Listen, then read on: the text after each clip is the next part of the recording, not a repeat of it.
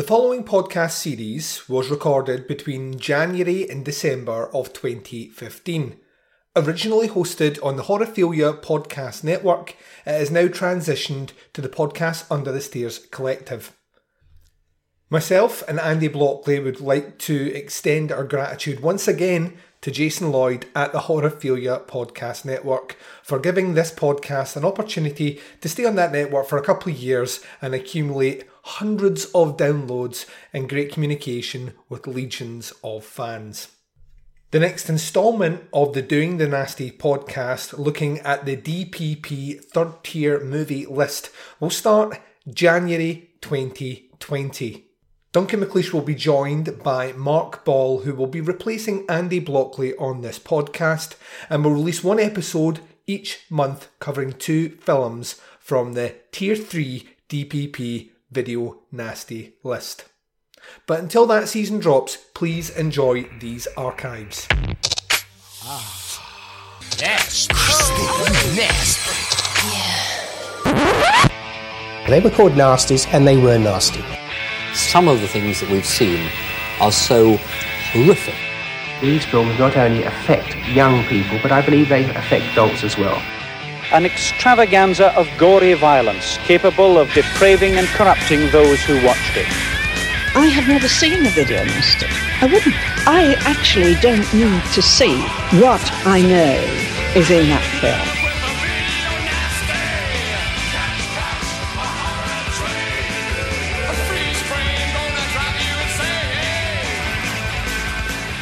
And welcome back to another Doing the Nasty podcast. This is episode number 14. We are kicking off the non-prosecuted list of the video nasties. We have already went through the first 13 episodes, took you through the first 39 films that made that prosecuted list. That sweet, sweet, sweet prosecuted list. This one here is a non-prosecuted list. This is the second half. I'd like to say that things are going to get better and less rapey, but we don't know.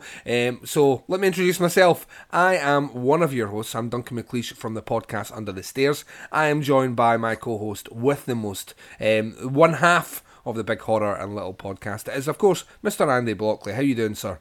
How you doing, mate? Yeah, I'm really good, thanks. I'm excited to kick off phase 2. Phase 2. Yeah, phase 2, the difficult second album. It is, yeah. No one ever really, kind of. It's the second film as well. When you look at trilogies, a lot of people lump a lot of criticism on that second one, which is quite ironic because the unofficial Gates of Hell trilogy, The Beyond, one of the movies we're talking about today, is that second movie. And I didn't realise until I started doing quite a bit of poking around online this week that movie is so polarising. I just thought it was universally loved. Yeah. But it turns out a lot of folk hate this movie. Okay. Can't believe that. If people don't like phase 2 of Doing the Nasty, it's the film's fault. It's not ours. It's the movies. No, we're well rehearsed by now. I mean, we're going to be awesome. That's the only thing we can guarantee. Of course. Yeah, of course. So this is the second half of the list. Unfortunately, this now means that we're beyond the halfway point. I think we were on the previous list anyway. We have now crossed over that halfway point. So we are now just counting down the shows until this show finishes on that depressing note. But there is a ton of movies that we still have to discuss before this show finishes in November. And like you said in a previous episode, this is where things get quite interesting, because on this half of the list, there are certainly movies that I've never heard of before or ever seen. In fact, in this episode, 2 of the movies I had never seen. I had heard of one of them, hadn't heard of the other, but I hadn't seen 2 of the 3. But we're going to get some big names in 80s horror cinema in this second half of the list. These are movies that you will have known and seen. Well, in the previous list, you may have heard the movies but never sat down and watched I Spit in Your Grave or A Last House on the Left. I argue that any horror fan worth his salt has seen The Evil Dead. So, and there's going to be a lot of that in this half of the list. So it's going to be quite cool, I think, Andy, sitting down and juxtaposing some of these really bizarre, kind of lesser known horror movies from the 80s against some of the titans that are now regarded as some of the highlights of that decade. Yeah, exactly. And just to recap for our listeners as well, these are still part of the 72 video nasties. This is just happens to be the 33 that they decided not to prosecute. Yeah. So they just dropped them. So they were added to the list. Obviously, we say, we kind of give you the dates the films are added and then removed. These 33 films, they were still added to the DPP prosecuted list, but they were dropped later on. Whereas the others, the other 39 remained on the list. These 33s got dropped. So yeah, it will be interesting to see because we're slightly going to change the grading system, aren't we? We're still going to have like case dismissed, slap on the wrist, and all that. But what we're going to say is now, with these films, should they have been on the 39 list? Yeah, I think that's quite interesting because going through that 39 list, there was a couple of movies, Evil Speak for a prime example, where we were watching that movie and neither one of us could understand at all how anyone could, one, be prosecuted for giving this movie out, but also, at the same time, why anyone would find offence at it, other than the fact it uses Satan. I couldn't really it was find weird anything. I was going to say, initially I thought, like, basically, if a film's anything worse than the kind of the tamest film on the list of 39, then it should have been on the 39. But if we did that, like, we'd have to relegate all of them because, like, there is some, like, say, there's some films that are so shit and should never have been on there.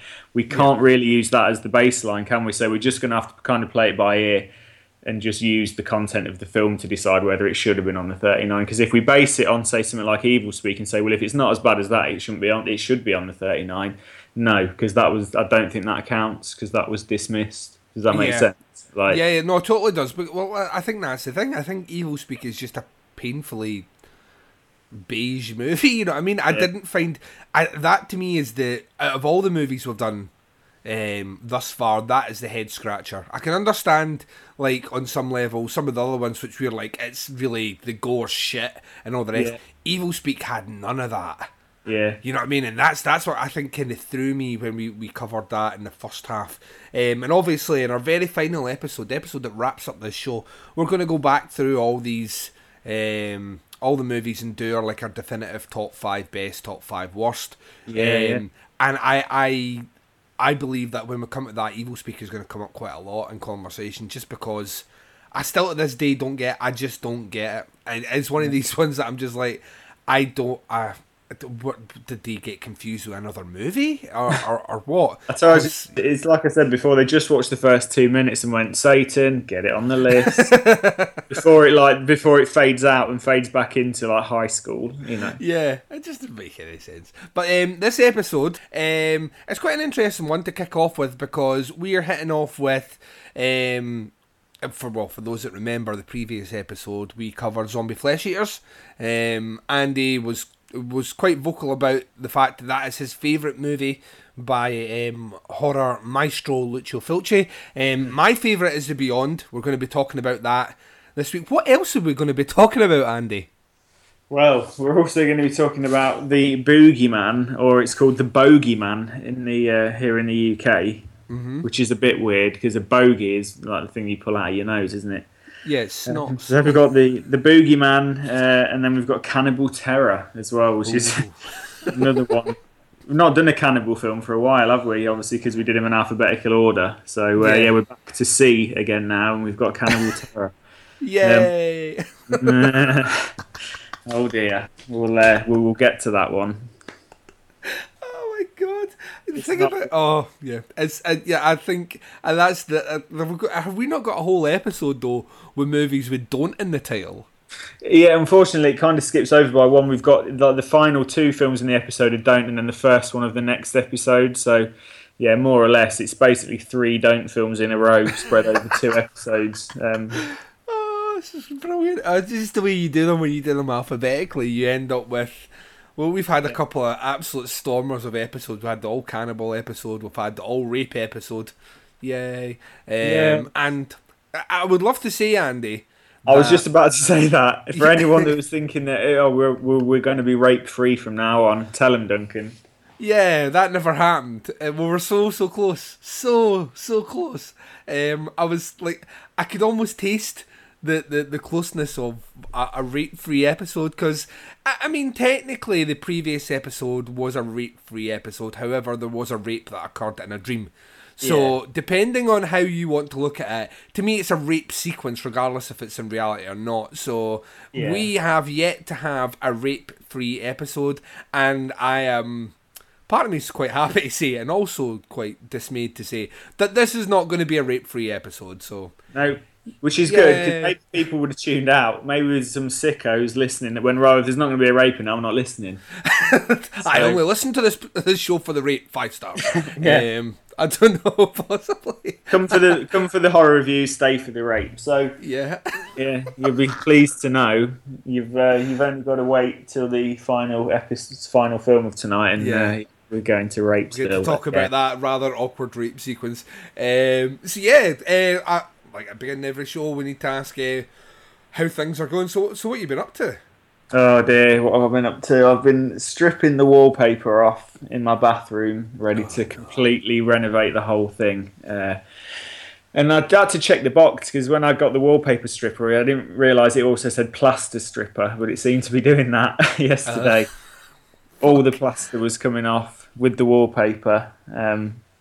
But luckily I've got a mate who's a plasterer. I also had to take the radiator off, and I tell you what, Duncan, there is no sight more panic-inducing when you're doing DIY than to come downstairs and see water pissing off of your kitchen light fitting. Oh no! Yeah, I was like, oh Christ, because my radiators are that old. I'm trying to work out kind of how they were. I mean, the house was built late 1800s that I live in. I imagine the central heating system was probably put in 30, 40 years ago maybe, so it's going to be the original radiator in the bathroom. Jesus. So the nuts were basically kind of, I wouldn't say rusted on, but like just painted over so many times like they didn't come off. So when I cracked the nut to get the radiator thing loose, it just cracked the pipe as well, which sent kind of water pissing down the pipe. Which then ran along the kitchen ceiling down and through the light fitting. But incredibly lucky, like there's nothing wrong with the kitchen ceiling. I can't believe it. It's mental. I think it's because the pipe runs so almost parallel to the light fitting. The water just ran down the pipe and then ran straight through the light fitting and onto the floor. Didn't damage the ceiling at all. I couldn't fucking believe it. You're like, yay! So fucking lucky, yeah. So just stressfulness with that. We watched Enter the Dragon last night. Oh, what a movie! Yeah, 40th anniversary. I've not watched it on Blu-ray yet. On the 40th anniversary, I had the original disc. They released in about 2006, I think.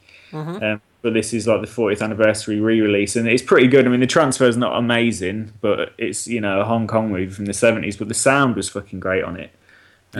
Loads of special features and stuff as well, so that was awesome. And then I watched Hannibal episode 6 that I know you haven't watched yet.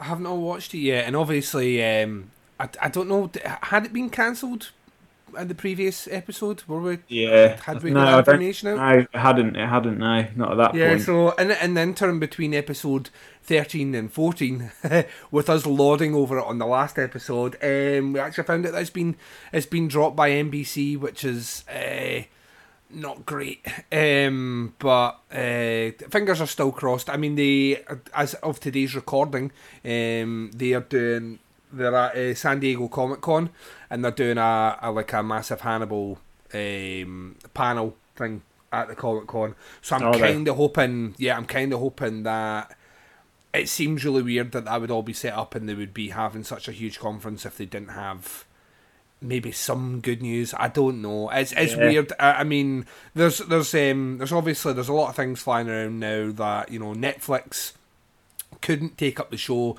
because Amazon had digital rights for distribution. It was tied into the original contract. So then that made people think that Amazon would take on the show. Amazon have passed on it, which seems really strange to me. And then I started to think if Brian Fuller actually wanted to continue the show, because he's certainly been saying he wants to, but he's also signed up to do American Gods, which is the Neil Gaiman adaptation TV show, and it's apparently a project he's very excited to do, and he's going to be spending a lot of time doing that, which kind of made me think, is he fighting the good fight Or is he very much, I've got a new project, I'm really excited to work on it, it's too much trouble to try and get Hannibal renewed, so, you know, how much effort? But he released a statement kind of late this week saying even though the Amazon Netflix thing has kind of dropped, they're still kind of working tirelessly to find a new home for it. And my fingers are crossed. I would hate to see that show lose the potential that I know a further 2 seasons, for example. I mean, it is a faultless show. I genuinely can't find like one iota of anything in it where I'm like that could be tightened up. I just think it's a wonderful show, completely different from anything else on TV. So kind of hoping, fingers crossed, it lands. However, you tagged me in news that's kind of related to the Nasties. You tagged me in a video for the trailer for the new Ash v Evil Dead TV series, and I'll tell you right now, never have I been so fucking happy and relieved to see, because that could have easily fucked up. I mean, they could easily make a complete tit of that TV show. And my biggest concern was what Evil Dead were they going to aim for, because to me, the ones that I think would translate well to television are the ones that have that more comedic aspect. The second movie, the third movie to an extent. Army of Darkness is a lot of fun. I don't know if I'd want to see a whole, TV show of Army of Darkness, but it certainly looks like, and you were commenting when we were talking about it yesterday, certainly looks like the spirit of practical effects are in there. It looks like there's a lot of gungy gore getting flung about the place, which, it's Evil Dead. It wouldn't be the same if that wasn't. And at the same time, it looks like or Bruce Campbell, he seems to be having a blast. And that is my biggest concern, is that whenever he does interviews and things like that, and he gets asked about the Evil Dead, depending on what mood you catch Bruce Campbell in, he's either very happy to talk about it, or he's like, can we change the subject? Because he's had to talk about this character for 20 plus years since Army of Darkness. And it keeps coming back. So the fact he was getting brought in to do a TV show, and I was watching the panel this morning, the Comic-Con panel, where they were talking to Bruce Campbell, Sam Raimi, etc. Lucy Lawless, who I used to have such a crush on Xena the Warrior Princess. Oh my god. And she is wearing well. Oh my god. But hearing them talk about it, it seems like they've all just had like the best time ever. So I can't wait. It debuts on Halloween, which is just the perfect date to debut that show in the States on Starz. And Starz is the one that put out Spartacus. And there's a lot of shagging and a lot of killing in that. And it's quite graphic, which makes me think those that are like, oh, will it go as far as the movies? I think it probably will. So I can't wait. Yeah. Awesome. What have you been up to? Not a lot. I'm trying to plan stuff for those who don't know. Podcast Under the Stairs is about to kick off its top 10. We do these shows annually. I try and pick a theme which will drum up a bit of discussion and conversation. So the very first one we did was top 10 British horror movies, as selected by myself and my former co-host at the time. And that was a controversial list, because there's a lot of people like, why is this movie not even major list, or how can you say this is the best horror movie from Britain of all time? You can't please everyone. You can, and that was the disclaimer in there, is that all movies are selected by the podcast, and I can't even begin to say I've seen every British horror movie ever made. So you can only go on what you've seen. So last year I did the top 10 best horror remakes, which is something that's been done by other podcasts in the past or other shows or whatever, but I tallied them up with the top 10 worst horror remakes. So each show you got a terrible horror remake and an amazing horror remake. So, and that was a lot of fun. And once again, people were like, your list, some people were like, that's a great list, and then other people were like, that your list doesn't break any new ground. And I was like, well, everyone tends to know a universally shit movie, so I don't know your point. This year, and it almost seems kind of apt because of Christopher Lee's passing a couple of weeks ago. I'm doing top 10 Christopher Lee movies versus top 10 Vincent Price movies.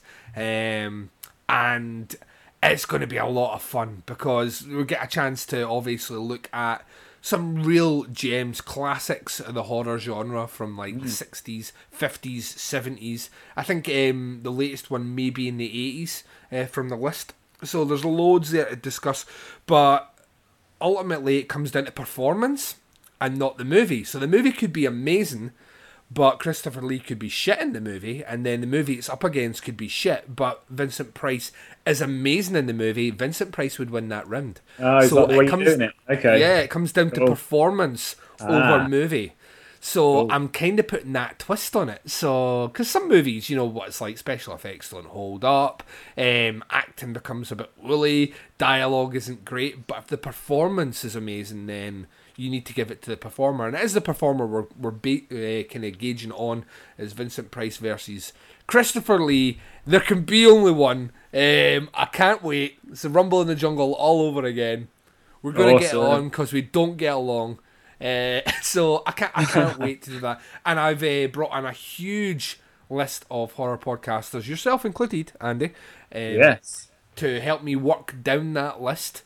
And thanks very much, Duncan, for my birthday present as well, which is the film that I'm going to be reviewing, isn't it, on that episode? Yeah, it's one I've never seen. In about... How long ago is it since I've seen it? I've not seen it on Blu-ray. I saw it on VHS last. I've never seen it. Have you not? Oh, well, you're in for a little treat, because Christopher Lee is evil as shit in it. Awesome. It's one of those performances I think he's great in. And it's Bava again, so should be no surprise that I went for, you know, a couple of Italian-made horror movies in there. No surprise at all. So yeah, but speaking about Italian-made horror movies, see how I did that? That was like a professional segue. Perfect segue. Seamlessly into our first review, which is a movie from 1981, directed by Lucio Fulci, the maestro. And we're kicking it off with his second installment in the Gates of Hell trilogy, right after this short break where we're going to hear Johnny Krug and some intellectual academics talk about why the movie made the list. We're going to be discussing The Beyond. And we're going to be right back after this. Do you like movie reviews that are insightful, thought-provoking, and delivered by somebody who's trained to critically dissect every aspect of a motion picture without ever having to use obscenities? Then you've got the wrong show. Kruger Nation Horror Podcast is ready to feed your slasher movie and exploitation needs. There'll be more blood, expletives, and titties than you can shake your grandma's beetle flaps at. Visit www.KrugerNation.com. Lucio Fulci's The Beyond. This film was obviously banned because it is full of visceral gore and it has lots of different Baroque interpretations of the body and ways in which you can configure it. Things like melting flesh and, of course, the famous eyeless scene where Sarah Keller gets her throat ripped out by her lovely dog, Dickie. The Beyond is one of my personal favourites, and I think that one of the reasons The Beyond is a very important film in terms of art cinema, dare I say it, from Italian horror, is that Lucio Fulci said that he wanted to make an Artaud film, which is a film that reconfigures the body into a body without organs. It's very interesting because even though The Beyond is very gory, it isn't necessarily a violent film. There's not a lot of aggressive violence. It's simply that when something happens to a body, it starts to metamorphose and change. And perhaps because it was incoherent in its narrative and in the way in which the body was reconfigured, the BBFC were okay with it being at the cinema, but then when it came out as a video, it was deemed a video nasty and it was cut by 1 minute and 34 before it was then banned.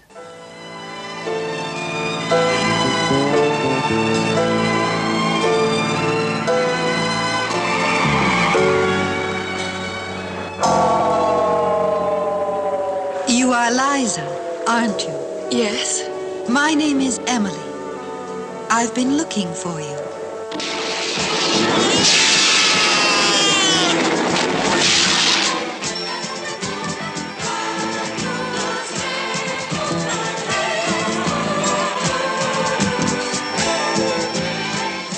And welcome back. So, it's our first movie review of episode number 14. Like I said just before we took a short break there, this one is from 1981. It's The Beyond by Lucio Fulci. This is his second installment in the unofficial Gates of Hell trilogy. And the synopsis is listed on the IMDb's. A young woman inherits an old hotel in Louisiana where, after a series of supernatural accidents, she learns that it was built over the entrance to hell. Well, it's one of the entrances to hell, because this movie's known by other titles, and the American title is actually pretty shit. It's like something like, what's it, Seven Gates of Hell or some shit like that. Yeah, fucking terrible name. The Beyond, so, yeah. I like it better just called The Beyond, because it's atmospheric and mysterious, like a tall dark stranger ordering weird drinks at the bar. So I have made it no secret, I think since we started this show, that this is one of the ones I'm most looking forward to. I am a huge fan of The Beyond. I think it's I don't think it's Fulci's best put together movie. So I would stress that, because some people will come back and tell me that they think, you know, a movie like Don't Touch or A Duckling is a far more concise movie, and they're right, it is. To me, The Beyond is a movie that just fires on all cylinders. It gives you the gore that you want from a Fulci movie. It gives you a Freezy score, which is fucking phenomenal. And it gives you that totally fuck you ending that Fulci becomes very famous for. He's not a man to leave you with happy endings. He tends to like to leave you with food for thought. And this movie gives you that. So to kind of further elaborate on what they were saying in the brief synopsis, basically the movie starts with a sepia tone film, which makes you think it's been, this is an old movie, but it's back in Louisiana in the 1920s, and a man is attacked by the villagers and killed for being a quote-unquote warlock. You ungodly warlock. It's a fucking amazing, like, the dialogue, even the poorly dubbed dialogue in this one, still those iconic lines, and classic fact, you're in for an amazing time when you see how brutal the lynch mob sequence is with the chains on this guy. And it just tears apart the flesh. You get the gore, and you're like, right, this is something, because this movie is 1 year after City of the Living Dead. Yeah. And already Fulci is ramping up the gore straight away. He's like, right, let's do this. So you get that opening sequence. We later find that in modern day times, so in the 80s, this woman inherits the old hotel. She decides she's going to renovate it. During the renovation process, though, they unwittingly unlock the gate to hell, because that happens every now and again. It's like forgetting that you've left the oven on, Andy. It can't be helped. You're halfway out the house and down the street, and then you're like, you stop and you go, did I unlock the gate to hell again, didn't I? Fuck. I need to go back. At least it's worse when you're at the airport, mate, and you're getting on the plane and you realise you've left the gates to hell unlocked. What do you do then? You have that face like Kevin's mother in Home Alone. She's like, Kevin! That's what it's like when you leave the gates of hell open. And shit starts going cray-cray right after that. Weird things start happening. We are introduced to a character who is probably one of the more iconic ones. You will know her certainly from all her front covers, etc. And she's the woman with the blanked out eyes, which is incredible. And there's just a lot of really weird, surreal things happening in this movie as they try and piece together what exactly is going on. And when they finally realise kind of what's going on, it's their attempts to close that gate. And in classic Fulci fashion, it doesn't quite go according to plan. And it ends with probably one of the most, I would say, and I'm being totally biased here because I love this movie, to me it's one of the most iconic scenes in cinema. I love the ending to this movie. It's very, kind of evokes things like The Shining. You get that sequence in The Shining where you move in towards the picture, and spoiler alert for those that haven't seen it, you realise that Jack Torrance has always been there. As far back as the 1920s. And in this one, there is a painting that we see at the very beginning, which is a very strange painting. It's like a void-like expanse with bodies on the ground, and our characters end up in that void at the end. So basically in purgatory or hell, depending on if you're a glass half full or half empty person. I don't know. But I think this movie is so vicious at times, and the gore sequences so fucking brutal. Yeah, there's a couple of cheesy things in here. I dare say you're going to have a good laugh when we talk about the spiders. Not Fulci's finest moment. But for the most part, I think there's a weird eeriness about this movie, an unsettling feeling that comes from the fact that really nothing works out. As soon as that gate's opened, nothing works out well for any character. It's this idea that no one's safe. Gingers aren't safe in this movie. So if you're a ginger, run. And there's some truly phenomenal special effects in this. I think, juxtaposed against the shitty ones, but that face melting under the acid. Once again, Fulci jumps back to that thing that he established in Zombie Flesh Eaters about the slow motion movement of someone's eyes getting attacked. In the case of this one, it's the plumber in the basement.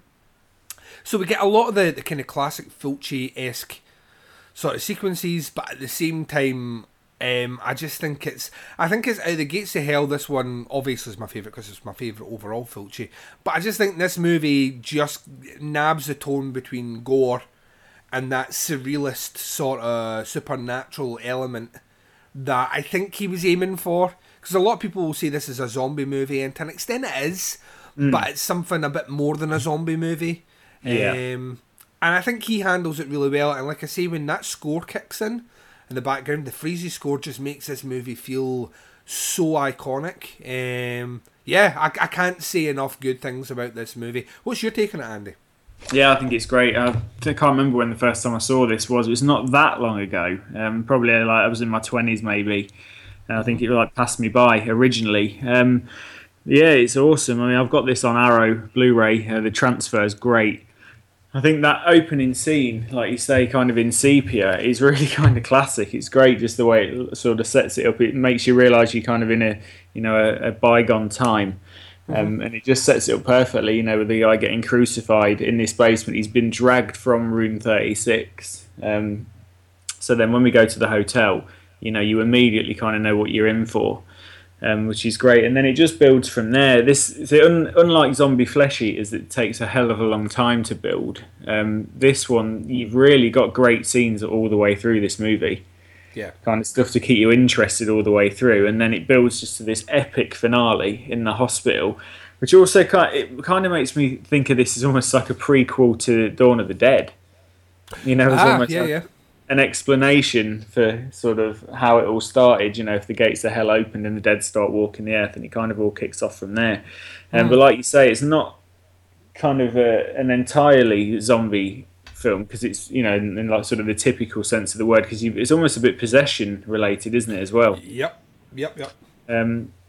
Obviously you've got this incredible gore, this incredibly visceral, gruesome gore, and the great thing about Fulci, and the camera never pulls away.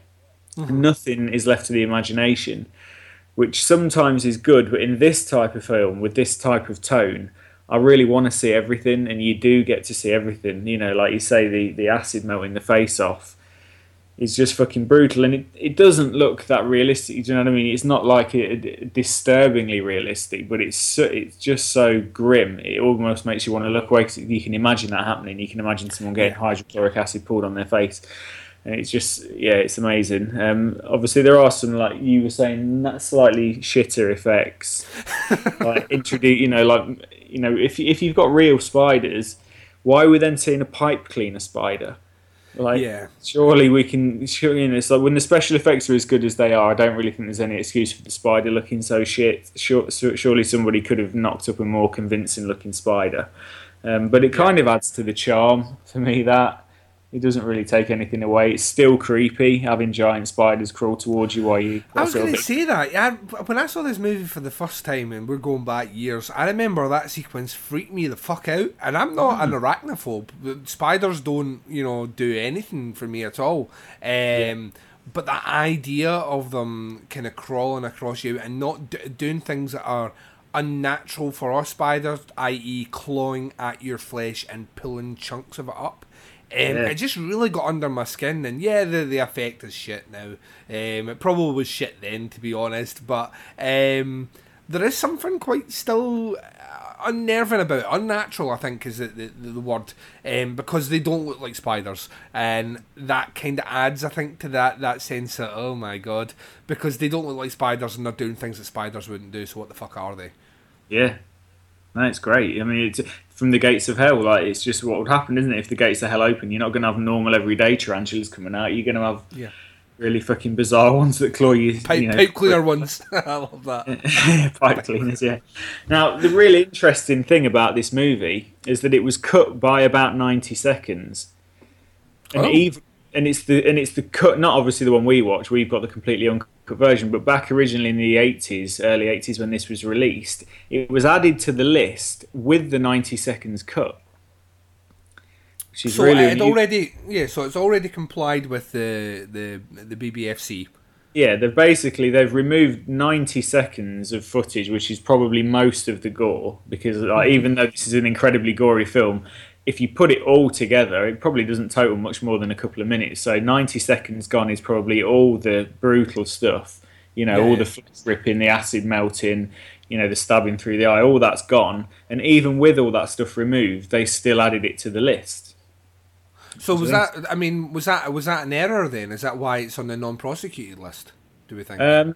No, I think it's just because even with the 90 seconds, they still thought it was vile and obscene. Even with all the gore removed, they still thought it was too obscene. And I'm assuming it's probably more the content. Not the content, but more the theme of the movie being Gates of Hell. Given how religious we were talking about Mary Whitehouse, that probably just really drastically offended their sensibilities, thinking that there's a possibility that you could open Gates of Hell in Louisiana. So it's not on the list particularly for the gore, it is a strange one, that, because normally, if you've taken all the gore out of it, then there shouldn't really be a problem, because most of the films that are on our list, they bypassed the BBFC, didn't they?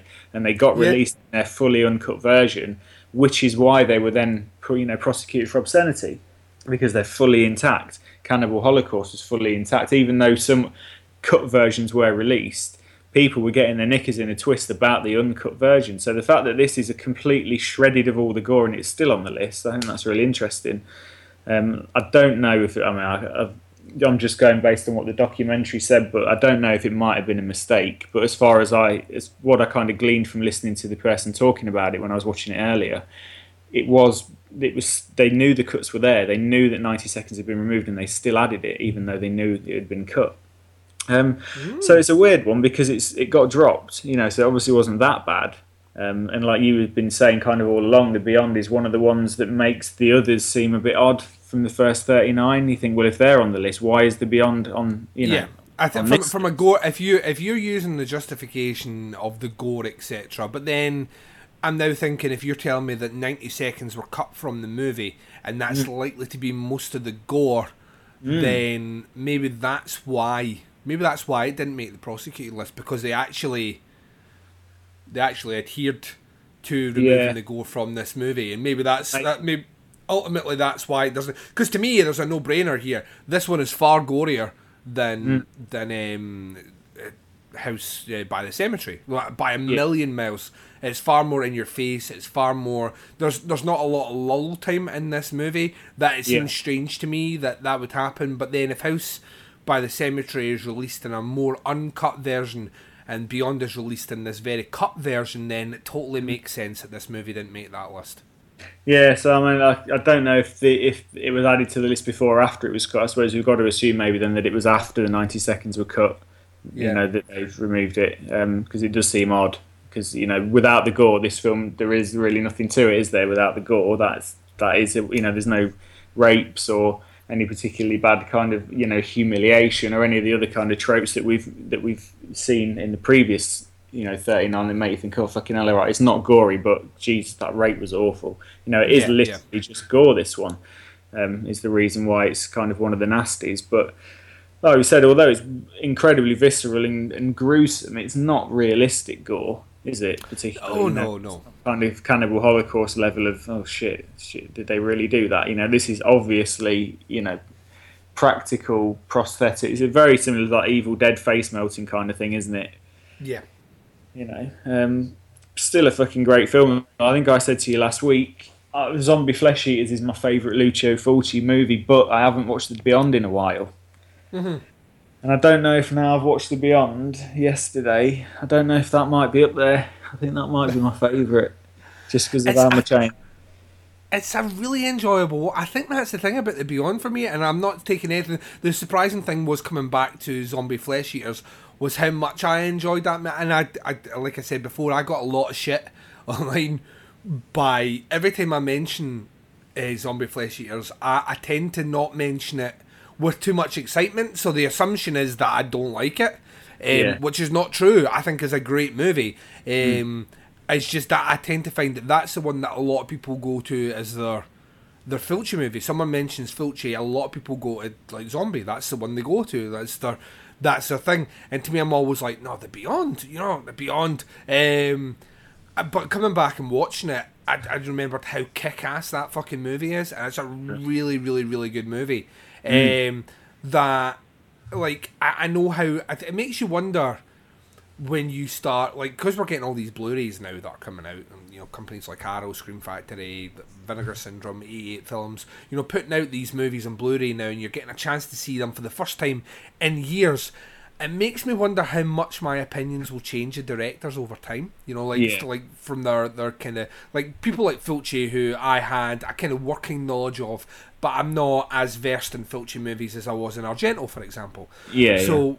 Because I watched Don't Torture the Duckling just a couple of months ago, and coming back to that, it is easily in my top 3 Fulci movies now. Okay, easy. Awesome. I think it's fucking phenomenal movie. It is the most un-Fulci movie of his entire catalogue, but it is absolutely phenomenal. And that was a movie that I didn't really rate, having seen it in the past. I just thought, that's alright, but give me the gore, give me the Fulci gore, maggots, all the rest, and then coming back and watching it going, no, this has got, like, arguably the strongest story in any Fulci movie. So it makes you wonder as time goes on. It doesn't surprise me that The Beyond would rock up for you into that position, but it makes me wonder if you delve more into Fulci's back catalogue, the order will change again. You know what I mean? It's really weird. I think genuinely, even though there seems to be this resurgence just now for the love of Italian directors, I mean, it's very in vogue nowadays to be a horror fan and be quoting Italian horror movies from the 70s and 80s. That seems to have become relevant again. It interests me to this day, though, why it took so long after the fact for Fulci to get the acclaim, like the full acclaim that he's now getting as a director. Like in the last 5-6 years, people really start to be, are starting to put Fulci on a pedestal, which, I mean, I was too young when his movies were coming out to be fully 100% like a Fulci fanatic, but I genuinely think he's one of the more interesting one. That crowd of directors that were doing stuff at that time, Fulci was the one that was very much different from the rest. Even his Giallo movies are different from what you would see, an Argento movie or a Bava movie. He was like operating in his own wee bubble, and The Beyond is testament to that. I think The Beyond sets down the groundwork for a lot of horror movies that come after it. The Fulci just in general, that kind of that pussy gory stuff, I've said before, you look at anything, the early works of Peter Jackson or Sam Raimi, it's very difficult not to say that they were influenced in some level by Fulci. Yeah, I love this movie. Totally. Love it. I mean, it's just breaking news, by the way. I've just been looking into this, just quickly on Wikipedia, because I wanted to get a bit of clarification on this being added to the list thing. This was released in the UK in 1981. Oh, right, so the actual year it was released then? Yeah, in 1981, with the 90 seconds of cuts in place, it was then added to the list in 1983 in its cut form. All right. Yeah, so that is bizarre. So it wasn't added to the list. They put the cuts in place, and then it was removed to the relegated to the 33 non-prosecuted. It was added to the list after the cuts had been put in place. So even with the 90 seconds of cuts, they still were considering it for prosecution. That's weird. That's really weird. Yeah, that is fucking weird because it made sense what you were saying. So I thought I'll just check on that because I'm sure earlier they were saying that it was added to the list even with the cuts. Yeah, and it wasn't. But doesn't that fly in the face of the British Board of Classifications, right? Film classification. Doesn't that fly in the face of that? If they've made not doing the job properly, then are they? Yeah, if they've made a decision that a movie needs to be cut by 90 seconds, right? You need to cut these 90 seconds out, and the company putting it out comply with that, and then it still gets banned on the Video Nasties list. Yeah. It's almost like these people are like almost superseding the classification board, which that to me is fucked up on a completely different level. Because they're not, it wasn't a proper legally binding thing. I think in the documentary it talks about it. They kind of gave themselves this title, this Department of Public Prosecutions, but they didn't really have that much clout. So the fact that the BBFC, which you think would have more clout into decision making, yeah, like you say, they're superseding the decisions they're making, and it almost seems like this was fucking out of control. Like no one was obviously keeping an eye on these idiots, were they? Like no, definitely not. This wasn't being regulated, because if it was being regulated and people, there was a watchdog in place to make sure the DPP was being run correctly, half of the films wouldn't even be on there. So yeah, there was something really kind of odd and a bit corrupt and a bit fucking strange going on. And like you say, the BBFC are there to say, look, we're happy for this film to be released with these cuts. And even with that, they went, no, we're going to prosecute it. And it's like, well, who are you to say that? This is an official, people that have been basically. This is a British film of, British Board of Film Classification have decided this, and you think you know better? Just a bunch of fucking busybody MPs and stuff. It's odd, isn't it? It's fucking bizarre. Really, really strange. We're 14 episodes in now, 14 episodes in, and we're still finding these fucking strange little information that's kind of still blowing my mind a little bit. It's. What a time, you know what I mean? It really is. I think that's one of the more fun aspects of doing the podcast, is actually realising how weird things were in the not so distant past. This isn't like a full... I mean, we grew up, like we were small, but we grew up only in a generation back, isn't it? Yeah, it's really, really, really weird.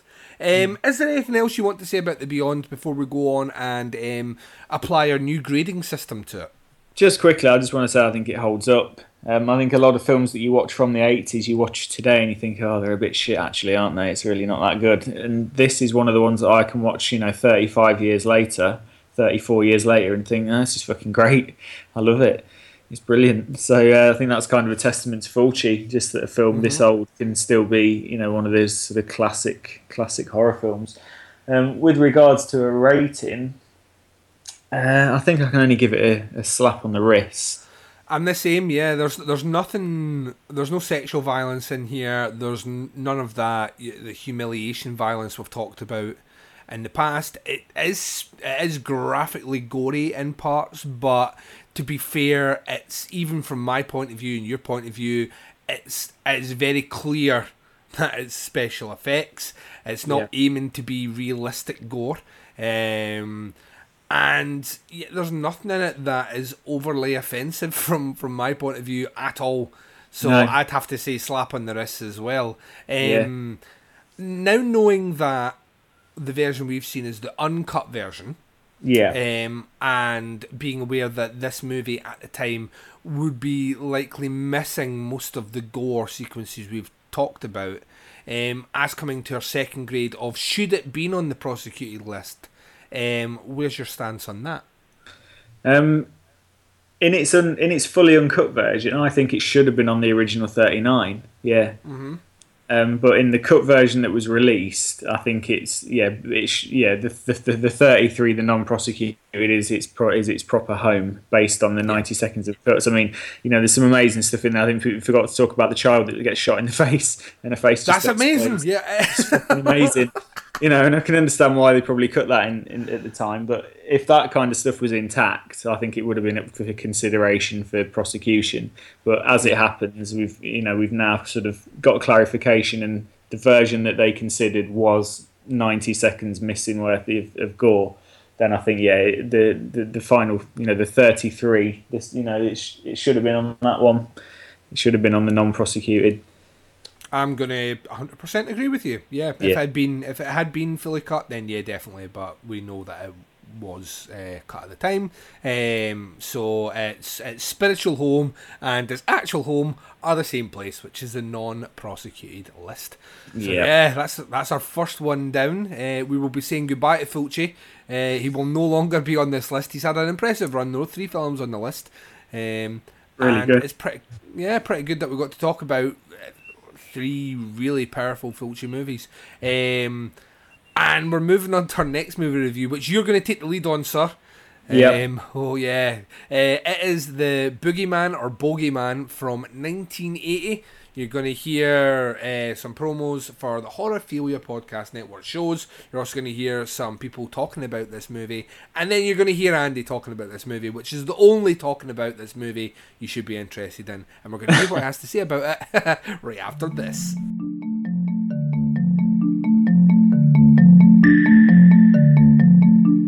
There are many mysteries in this world. And whether you believe or not believe, we gather to explore the strange and unexplained, where the paranormal is normal and nothing tastes like chicken. We are Mysterious Boom! Exclusively on the Horrorphilia Network of podcasts. The Bogeyman, directed by Uli Lommel. He was from Germany. He directed Tenderness of the Wolves for Rainer Werner Fassbinder, and he moved to America when he married his wife, Susanna Love, who's actually the star of The Bogeyman. He told me at the time, because I actually did go to Los Angeles to interview him on this movie, that he saw it as a cross between the art house horror of Europe and the American stalk and slash. The DPP failed to get a conviction on this movie because the BBFC had already issued it as an X certificate, so they were on very dodgy ground with this one. Despite the repeated scissor stabbing, the screwdriver through the head, and the pitchfork killing, these were all very well done. The murder set pieces I thought were terrific.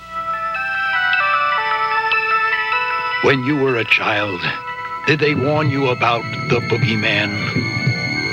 The Boogeyman.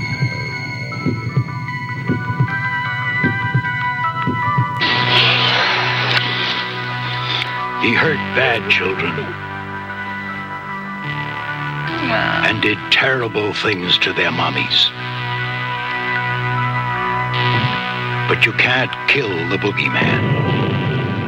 And welcome back. So movie number 2 of this evening is a film from the USA from 1980, The Boogeyman, or The Bogeyman, depending on where in the world you live.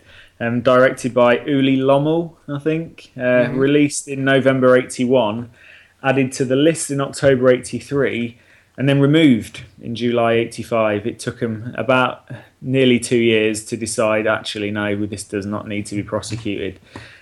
Synopsis, we've got a couple of kids watching their kinky mum taking a slider stocking seductively off of her leg and then put it over someone's face. Which, I'll be honest, that when it goes over that guy's face, that's fucking terrifying. How anyone would find that sexy is beyond me. And the fact he keeps it on, it on after that, I'm like, what the fuck are you doing?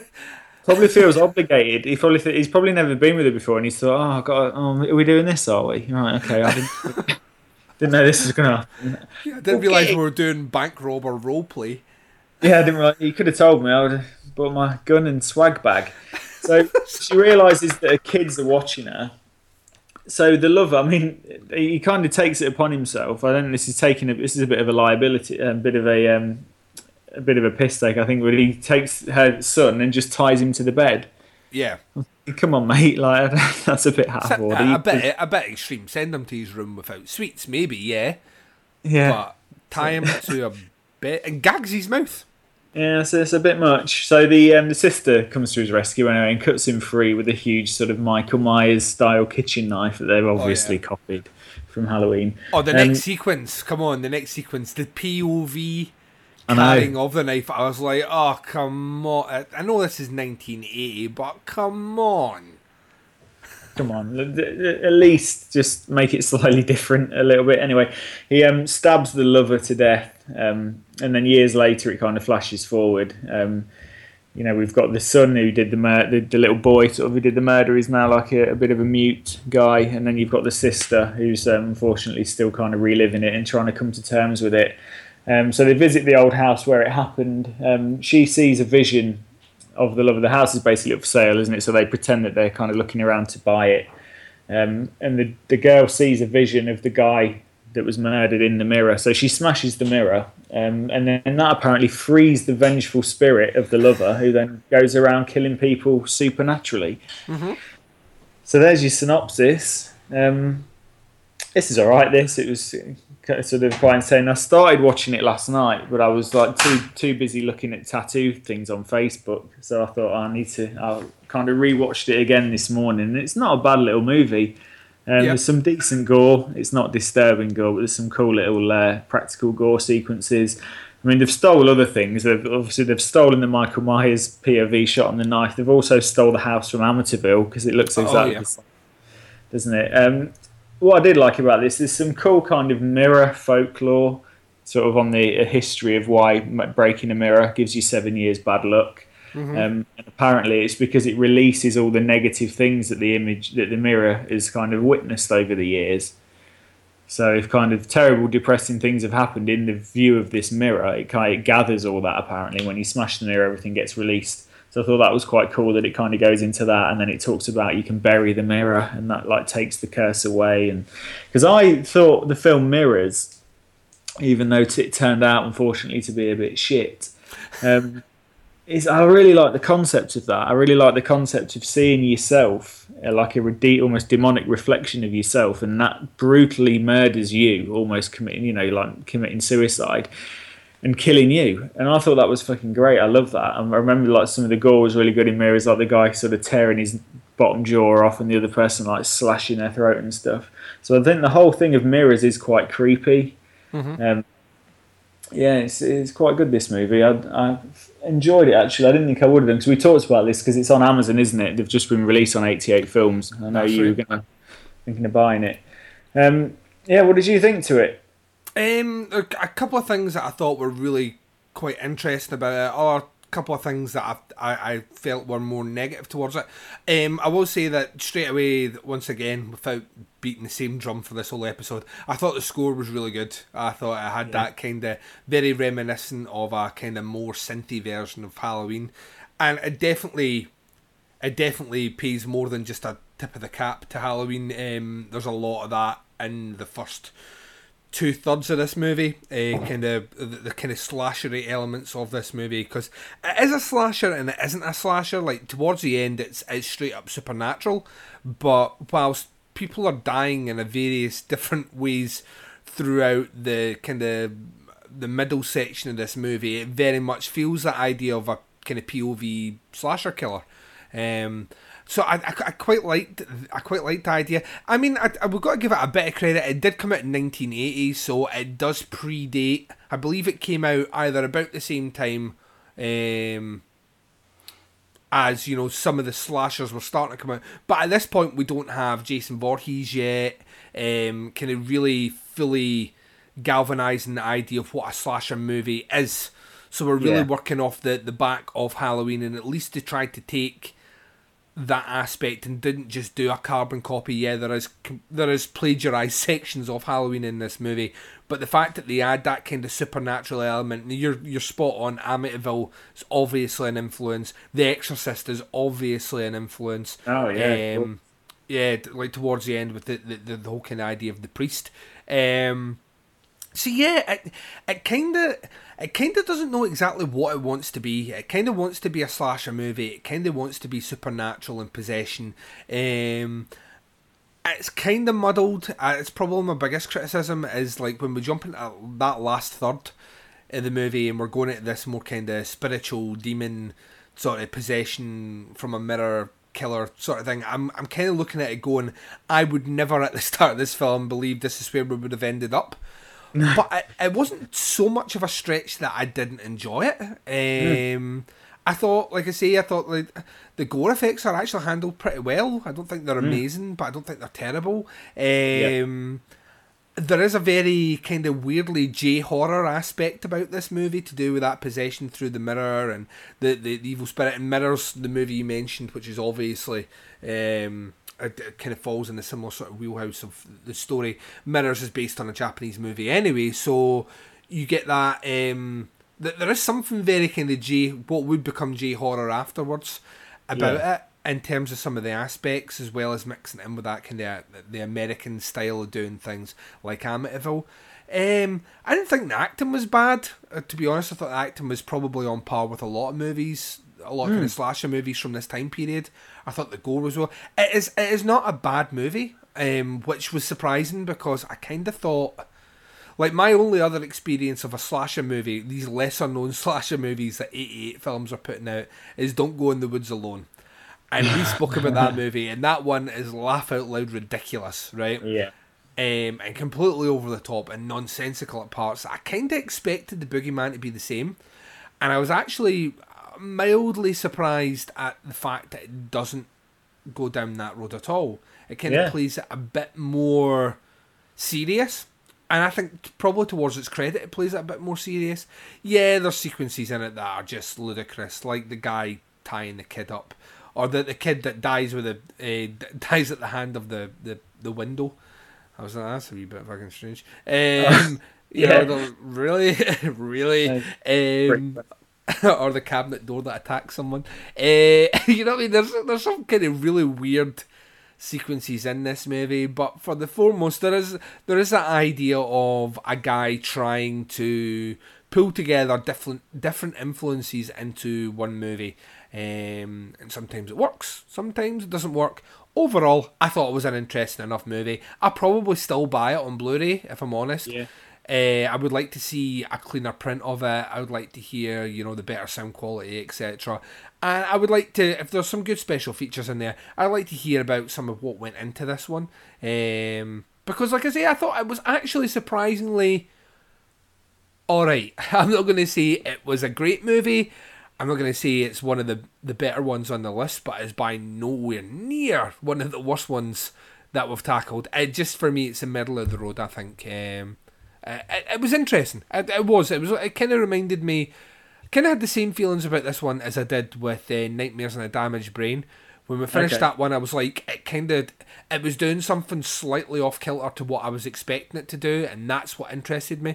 This movie's kind of the same. I was expecting a kind of paint by numbers Halloween style slasher movie, and that's not what you get. And if you look at the poster art for this movie, is a woman at a window and the shadow of a man like outside, like kind of almost eclipsing the window frame, making you think it is a slasher killer and not supernatural. I think that's what's quite interesting about it. Even that aspect. I think the cover, which is on the 88 Films one of the priest holding the crucifix up, is more apt to the movie than the original one, which is definitely...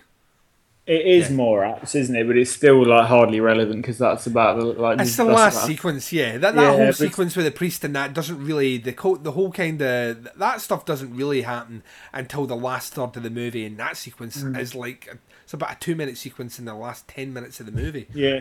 I mean, we've talked about 88 films in the past on a different podcast, like the Tourist Trap, and the front cover they decided to use on that 88 film seemed to have the most fucking random front covers on their Blu-rays that really don't give any indication to what the film's about, and I really think they dropped the ball on that. Yeah. But yeah, this one, I knew it was about a haunted mirror. Oh, right. So I wasn't expecting it to be a slasher. I was kind of thinking, oh, for fuck's sake, it's not going to be like Oculus, is it? I like Oculus. Yeah, I enjoyed this more than Oculus, let me tell you. You're insane! I'm podcasting with an insane man. But so now I thought this was okay. I don't know if I'd buy it on Blu-ray. I might do if it comes like really cheap. If I can pick it up for $5, I probably would do. Yeah, I think you can get it just now for about £9. Oh, can you? Okay. So yeah, I'm with you. I'd probably wait until a couple of pound drop off it again, and then I'll pick it up. Yeah. Let's talk about the sequels. We've got Boogeyman. Are both of them on? Can we just say, are both of them on the list? I know one of them definitely is. The Revenge. The third one is definitely on the list. Is it? Yeah. Oh, for fuck's I've sake! got a sneaky suspicion that the other one might be on the list as well. Hang on. Let's have a Revenge of the Boogeyman is going to be on episode number 21. Right, this is a problem, Duncan, because, let me tell you why this is a problem. Boogeyman 2 is a 79-minute running movie. Around 40 minutes of that is footage from Boogeyman 1. Return of the Boogeyman, Boogeyman 3, which you just kindly informed me is episode 21. Yes. Largely also includes footage of the previous 2 movies. So that's going to be tedious as fuck. Because but then that kind of makes sense to me if Revenge of Boogeyman did make it onto the list and it's using footage from Boogeyman 1, then that makes sense to me. Why is the second one not on the list then? That's a good point. It's just a shame we have to sit through it. Lommel, apparently, the director, has also expressed interest in making a fourth film, tentatively titled Boogeyman 4D. Right, this evolved... 4D. Yeah.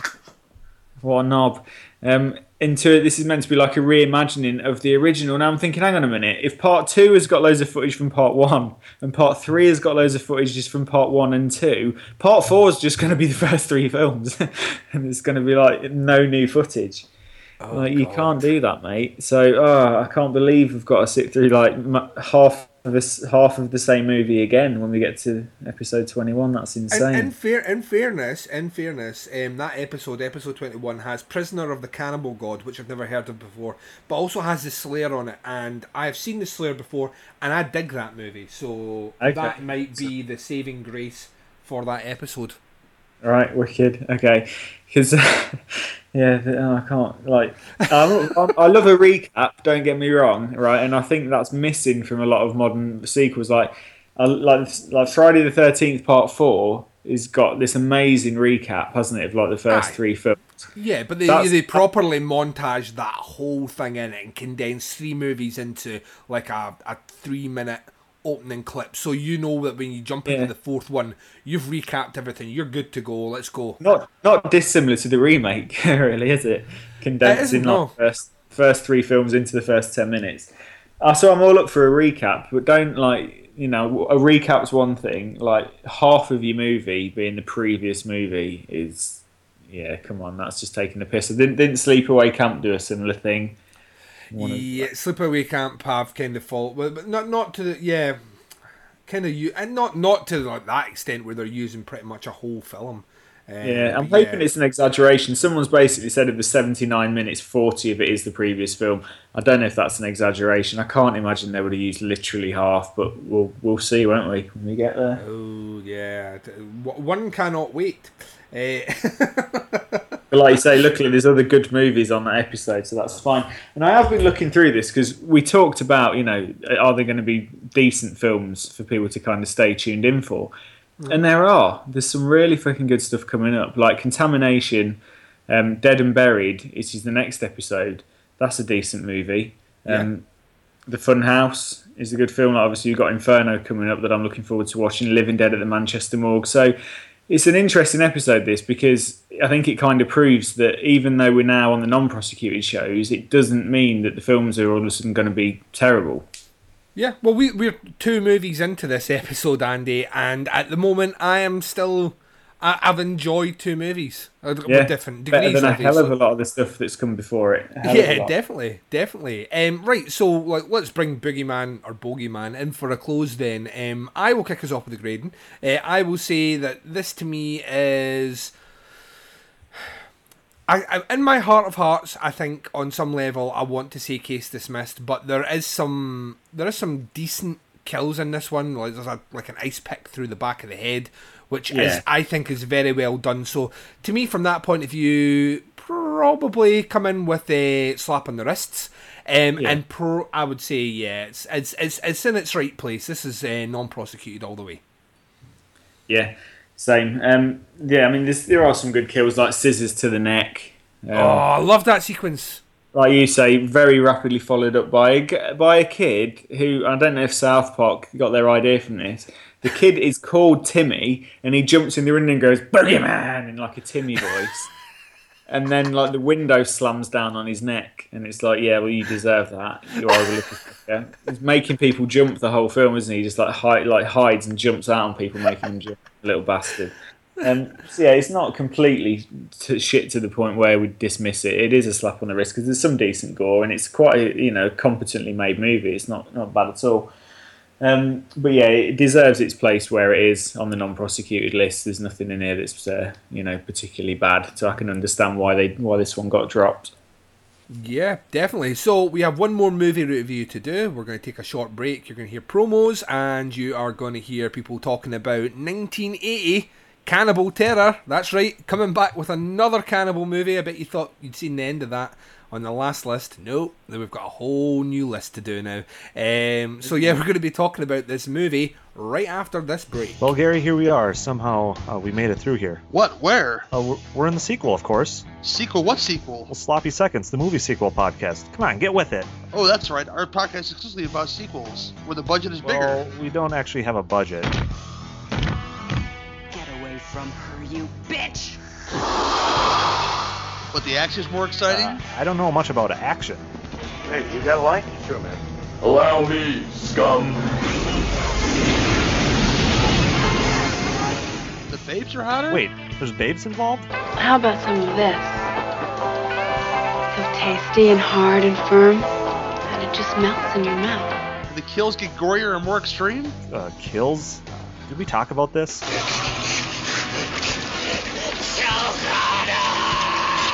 Never mind. So find Sloppy Seconds, the movie sequel podcast, exclusively on the Horrorphilia Network. Because when all other podcasts are through, we're already thinking about part 2.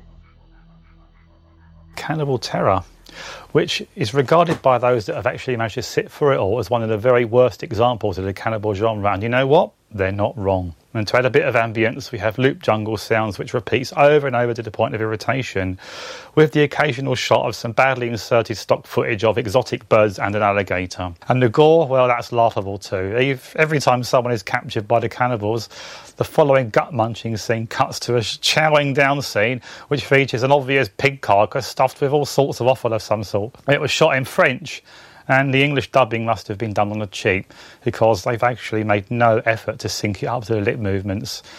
There's also a scene where a guy plays an acoustic guitar later in the film, which is also woefully dubbed. It's just ridiculous. Rather surprisingly, though, it made its way onto the DPP's very first list of 17 nasties back in July 83, only to be dropped in January of 85 when it was unsuccessfully prosecuted. Are you surprised? So is it worth a watch? Well, not really. It depends on your trash tolerance levels. Here's the trailer.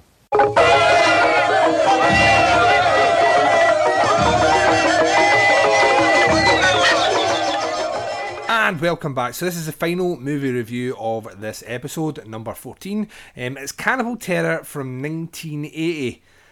Oh yeah, goody, yay.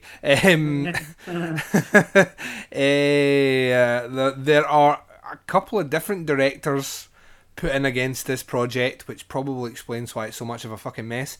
And I was reading this really interesting article online about this movie and the conspiracies behind who actually directed it. And this theory keeps coming back that our good buddy Jess Franco directed this. Yeah, I mean, I know he wrote part of it, and I know a lot of the footage in the movie is from the film Mondo Cannibal, which is one of Jess Franco's films. Yeah. So they're basically, there's this kind of unofficial theory that maybe this is the same movie, and I don't know. From what they were saying, there's definitely similar actors, and there's definitely I don't know if I would fully see the thing about Jess Franco, and we've discussed about him before, because he's got quite a few movies on this list. Is he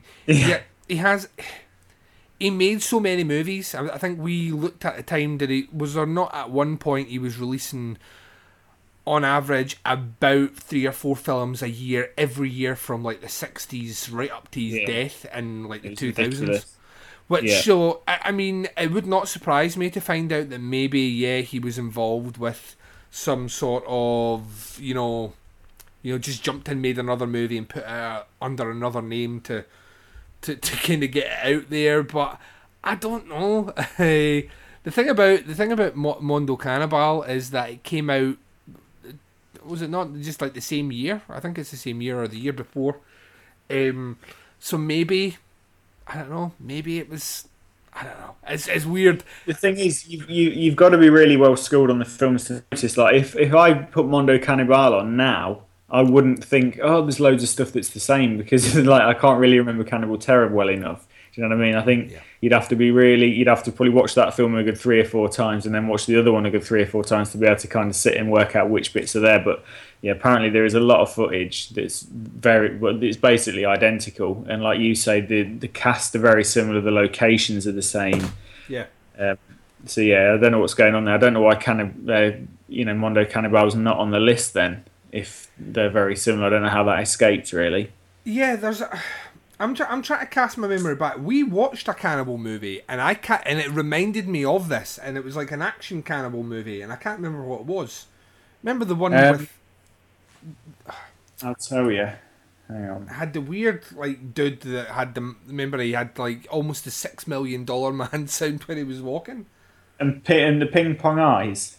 Yeah. What the fuck was the name of that movie? Devil Hunter. Was that Devil Hunter? Right. Yeah.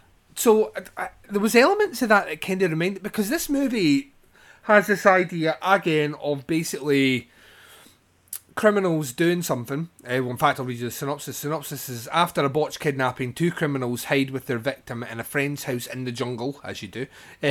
After one of them rapes the friend's wife, they're left to be eaten by a nearby cannibal tribe.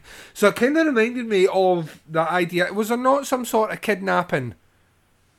And they kidnapped a film star, didn't they? In Devil Hunter. Right. So I mean, that instantly made me think of that. Why would you kidnap someone and then go to the jungle? I don't get it was stupid then. It's stupid now. But so the story is pretty. And if memory serves as well, the majority of the tribe cannibal people in that movie as well were just white people, white hippies.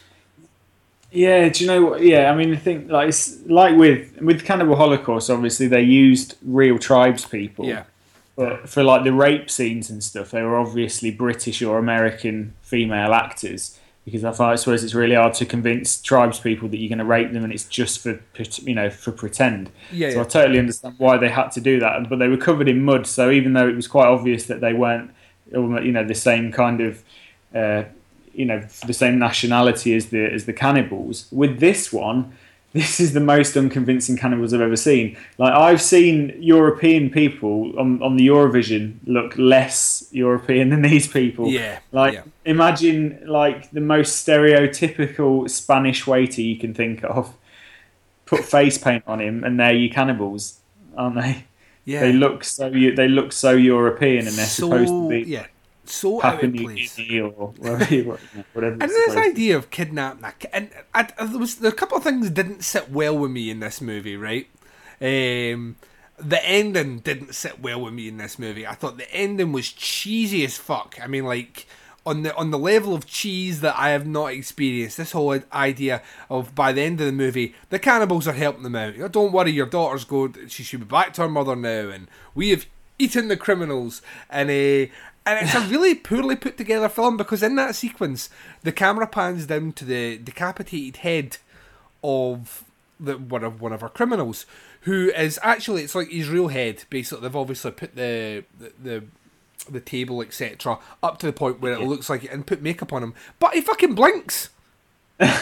He blinks. He visibly blinks. Right at the end of the shot, he blinks, and we kind of jump back down to this kind of almost blood feast level of gore, and that is just awful. That's getting pulled out. It's, bits of animal parts are getting pulled out and fake eaten by these European wannabe cannibals. This movie has a rape sequence.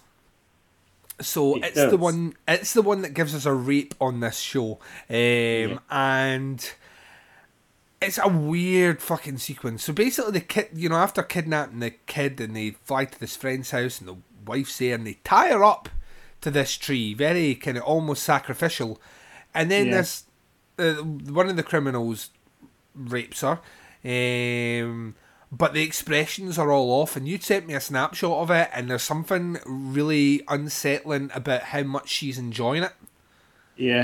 And I'm not saying that in a way which, Duncan's being a misogynistic. No, I'm not. Like, you watch the sequence and it's acted wrong. The whole sequence is acted so wrong, and it is. I found that more uncomfortable than the actual rape sequence. Was like, this doesn't. It feels wrong. The whole sequence feels like it's been put together wrong, or the actors have been given the wrong direction. One of them's read the original script which said, make love to a woman, enjoy it, and then the other one had read this one, rape a woman, be bestial, and the two of them are acting. And I didn't like that sequence. I thought that sequence was really bad. But obviously, to exact revenge, they tie one of the criminals up to be eaten by the cannibals. And I'm not going to lie, this movie was pretty shit. I didn't really enjoy it at all. I thought there wasn't... And once again, it comes back to that level of... We've seen probably the pinnacle of the genre. We've seen how the genre, that particular subgenre should be done. We've seen it, and we've seen it executed masterfully and uncomfortably. That all these movies, kind of putting these movies side by side with the ones that do it right, kind of really highlights how easy it is to make these sort of movies wrong. And it just doesn't... there's nothing in this movie at all which made me think... Oh, it's so edgy, it's so out there, it's all been done by other movies, and it's all been done considerably better. What was your take on it? Yeah, I mean, just going back to the rape scene, I mean, it's fucking ridiculous. When her father discovers that she's been raped, he kind of cuts her down and stuff. Now, first of all, she can barely walk because she's so traumatised by this horrendous rape she can't even walk. The next minute, she's at a party... dancing around singing La Cucaracha, La Cucaracha. I know, what the fuck was up with that? And then 30 seconds later, she's back to being traumatised again. It's like, I know, like when you go to a party and your song comes on, you go, oh yeah, like, you have to get up and dance. But come on, that's mental. And she was literally like having to be carried from the scene because she was so traumatised. It's like that thing. It's like that thing where people that are. People that are falsely claiming disability benefit, they have like a crutch or something because they quote unquote can't walk, and then like when they get home, the crutch gets flung in the corner, the music goes on, they have a little bit of boogie until the door gets knocked, and then the crutch. It's just so. Do you know what? Right, this is brilliant. In my job, I basically came across this guy that was he'd been prosecuted by the police for claiming full disability living allowance, right? Which you like to get full disability living allowance, you have to be in a pretty fucking bad way. Yeah. And the way the police rumbled him, and like the fact that he wasn't actually disabled, is that he was on Britain's Got Talent doing acrobatics.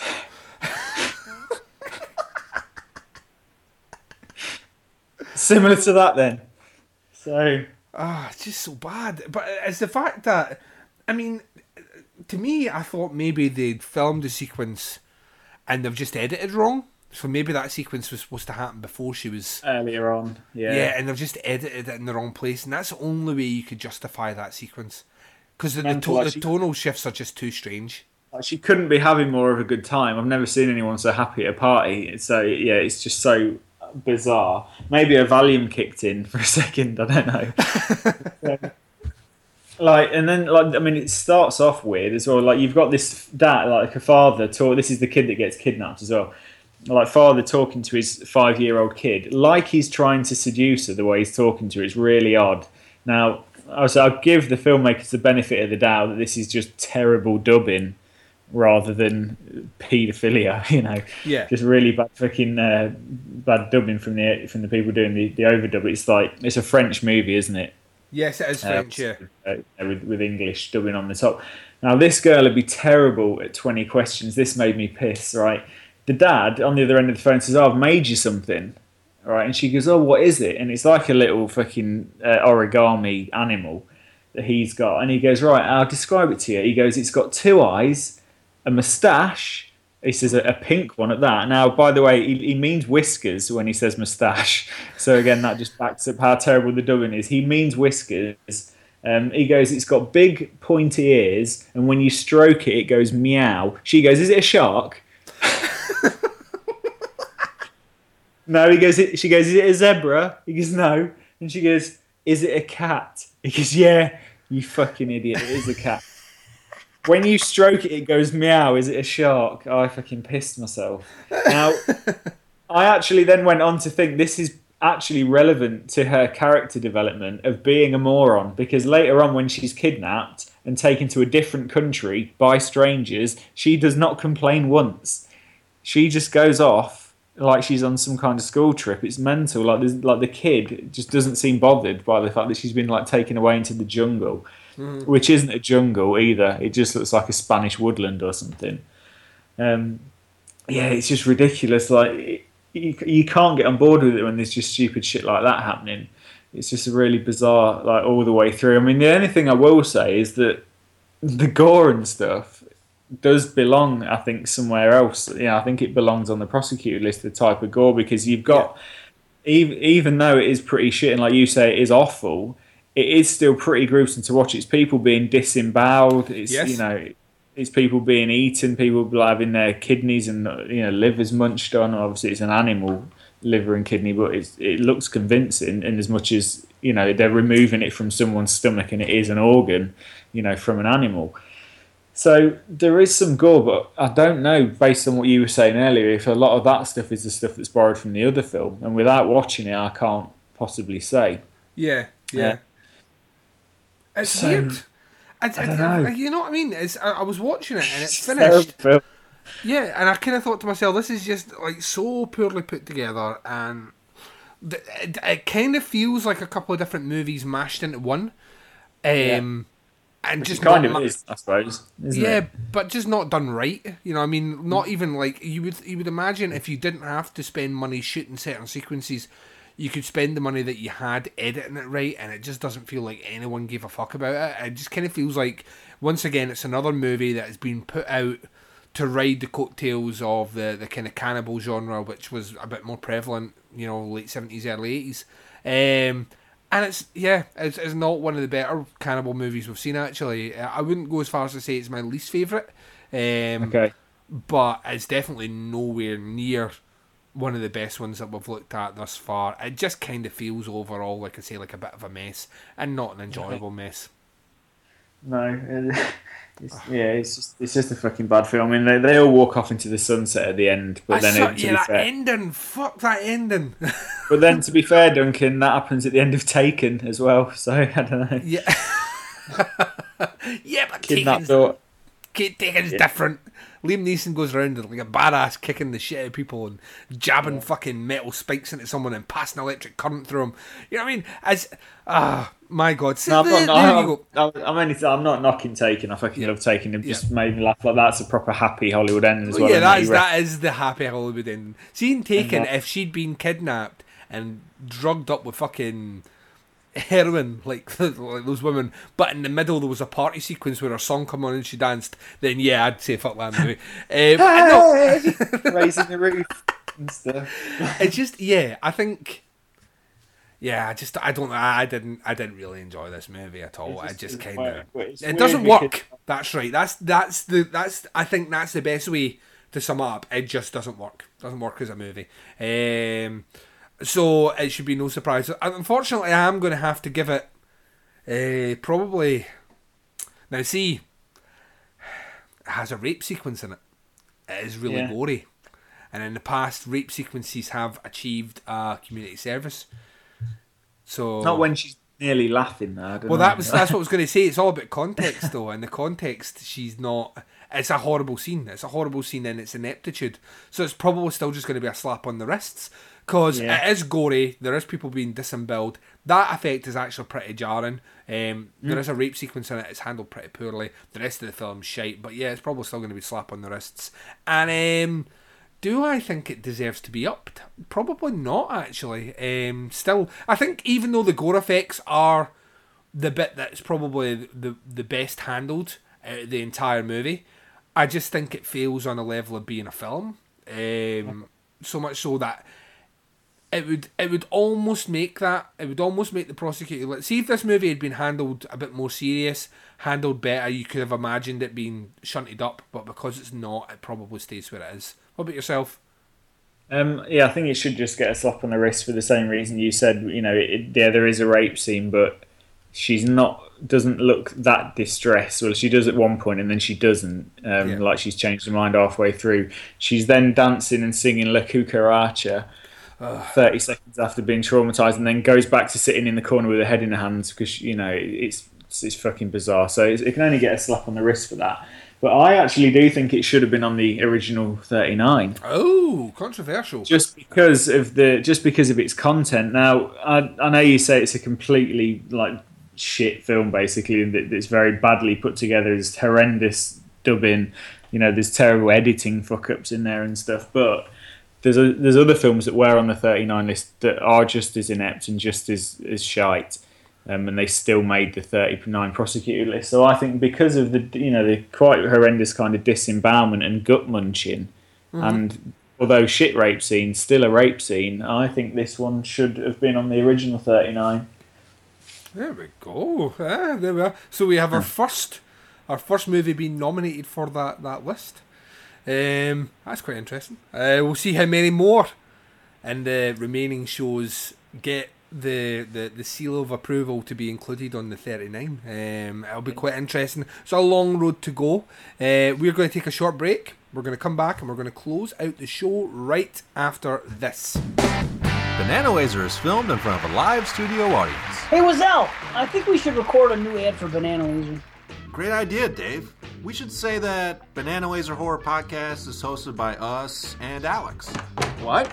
I heard my name. I think we should talk about the retrospectives. They've been a pretty big hit. Fucking Friday the 13th, Saw, Halloween retrospective. Yeah, man, I've heard people listen to that Halloween retrospective every October like it's tradition. Yeah, you don't say. Well, I shouldn't be surprised. I do too. You listen to your own podcast? Yeah, our shit is that damn good. Yeah, man, we should also say in the ad we hope to introduce horror fans to something new, whether it's a movie they haven't heard of or look at other films in a new way. Yeah, we could talk about our walking through the 80s specials we did when we covered the 80s movies. We could talk about rolling through the 70s. We could talk about you doing mushrooms. Yeah, we can. Are you writing this down? Writing? What are you two talking about? Yeah, and the ad should say all the technical stuff too, like you can find our show and its full archive on horrorphilly.com, iTunes, Stitcher, YouTube. Is there anything else? I don't think so. I think that's... Oh, hold on. We could talk about Banana Bites, because no one else does it. It's the in-between-isodes. Yeah, all about horror news, releases, and of course with our witty opinions and observations. Ugh. Yeah, shit. Perfect, man. I think that should do it. This new ad for Banana Laser is gonna be awesome. Oh, that's what you guys are talking about. Can I be on it? No. Banana Laser wins every time. And welcome back. So that's our 3 movies of tonight, and pleasantly surprised, to be honest, because I loved how this kicked off. Yeah. Because you've got a film that I personally think should have been on the original 39. We've got a film that we both agree is one of Fulci, well, your favourite Fulci movie, and probably one of my favourite Fulci movies. Really entertaining film. And then The Boogeyman, which, although not an amazing movie, is worth watching. I think if I'd have watched that as a kid, I think I'd really fucking love that film. Yeah. You know, if I'd kind of got introduced to that maybe when I was about sort of, 12, 13, when I was, seeking out horror films, I think that'd have quite a special little place in my heart because it's not a bad little film at all. So yeah, I think that's a really strong start for our non-prosecuted, and I think it kind of puts my fears to rest a little bit. That I thought, oh god, now we've witnessed some shit films so far. The rest of them are going to be awful, and it's not the case.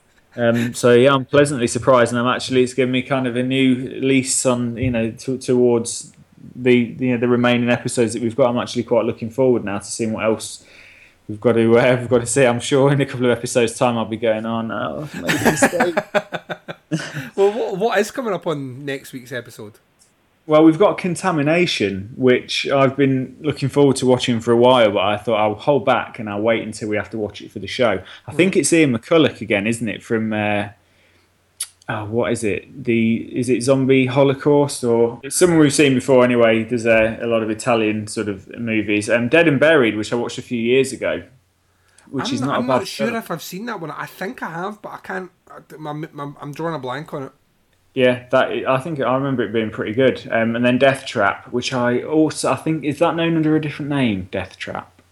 So yeah, some pretty good ones coming up next week as well, and some ones I'm really looking forward to. So yeah, you got to stay tuned. I hope people are still enjoying watching them. I know there's a couple of really diehard people that are still staying with us and watching all of the films as we go. Andy Clark, isn't it?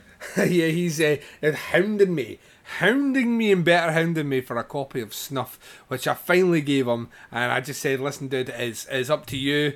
I think you should probably just skip it, but I think he said that he watched half, and then he was like, I'll just watch the rest tomorrow. And I was like, yeah, he's got to find out for himself, Duncan, hasn't he? Yeah, we can only guide.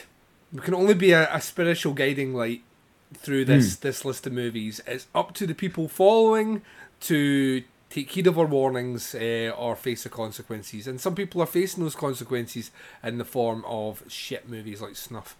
So exactly. Just going back, Contamination. It is Ian McCulloch from Zombie Flesh Eaters and Zombie Holocaust as well. Nice. And this looks pretty good, actually. You can get this on Blu-ray. I think it's only just recently been released. Yeah, Arrow's released it. I've got a pre-order in for it, and it has been released, and people have been receiving them. Ming's hasn't arrived yet, so I'm kind of hoping Ming arrives in the next 2 weeks, so I can get a chance to watch it on Blue before we do our review of it. I really want to get a chance to sit down and finally check. I've never seen it. I'm aware of it, but never seen it. It's on Blue Underground as well, so some of our American listeners will have probably watched it. Basically, a former astronaut helps a government agent and a police detective track the source of mysterious alien pod spores filled with lethal flesh-dissolving acid to a South American coffee plantation controlled by alien pod clones. Sounds amazing. Amazing. Sounds like the movie I've always wanted to see, but for some reason haven't seen it yet. Yeah, it looks like a bit of an Alien rip-off, actually. Which is bring awesome. it on. Bring it on. Yeah. I can't. An Italian Alien rip-off. Sold. What could possibly go wrong? Yeah, so I'm looking forward to this. There's a kind of excitement in me in that this half of the list, from taking a proper look at it, this half of the list has more films I have not seen than the first half of the list. I'd seen a lot more on the first half than I have on the second half. There's a lot of these ones where I'm like, I know the name, have never seen it. So really looking forward to that. And like you say, hopefully you're still enjoying the shows and you're carrying on with us. We have mere months left in this show. I think we're down to about 4 months left of doing the nasty, and we're going to power right through to our final inevitable closing out episode. And we love the feedback we get, we love the interactions over on the Facebook page, and you guys are awesome. We did once again surprisingly well in the downloads for Horophilia. I know the ones for the previous month, the month of June, have still to be posted, but we have kind of almost every month been in the top 10, which has been incredible considering we're a niche show talking about niche movies from a niche event which only affected the UK. It kind of warms my heart, my swinging brick, that people are digging the show, and there is plenty, as Andy said, plenty of movies still to come. And let me just further whet people's appetites for next episode. The reason Death Trap seems so familiar to me when I just reeled off, is because its alternate title is Eaten Alive, and it's a Toby Hooper film. I've seen Eaten Alive. All right. Okay, so that's Death Trap for next week. So Hooper must have a few on this list, because Funhouse was Hooper as well. So yeah, so no, this is all good. This just gets better and better for me. This is cool. Yeah, so instantly we're going into next week with 2 movies. Wow, I like it. Oh, this is... Hey, I'm a happy guy right now. I'm like, gone, hopefully, are the days of Evil Speak and fucking... onwards and upwards. This is taking the right turn for the turn up, hasn't it? This is brilliant. Well, this almost... I wasn't expecting this at all. I'm a bit gobsmacked. This almost makes up for all the shit we've went through, Andy. This is our almost. Yeah. Yeah, and I can't wait to talk about those movies. As always, at the end of the shows, we like to kind of plug what we're up to. So I'll just kick off. Podcast Under the Stairs is taking a slight week off, so there won't be one this week when this show drops. But then the next 10 weeks will be Vincent Price versus Christopher Lee. Like I said at the start of the show, tons of guests, podcasters from all over the shop will be joining me each week to talk about the movies. And I hope that you enjoy them. Andy, Big Horror and Little Podcast has been on a slight hiatus because you're doing DIY and just back from your holiday. New episode in our future? I can't say at the minute because we're doing so much house stuff, but don't know. I don't want to say that we're definitely going to do one because I really don't know when it's going to be. So people just have to listen to me on this for now, and obviously I'm going to be on.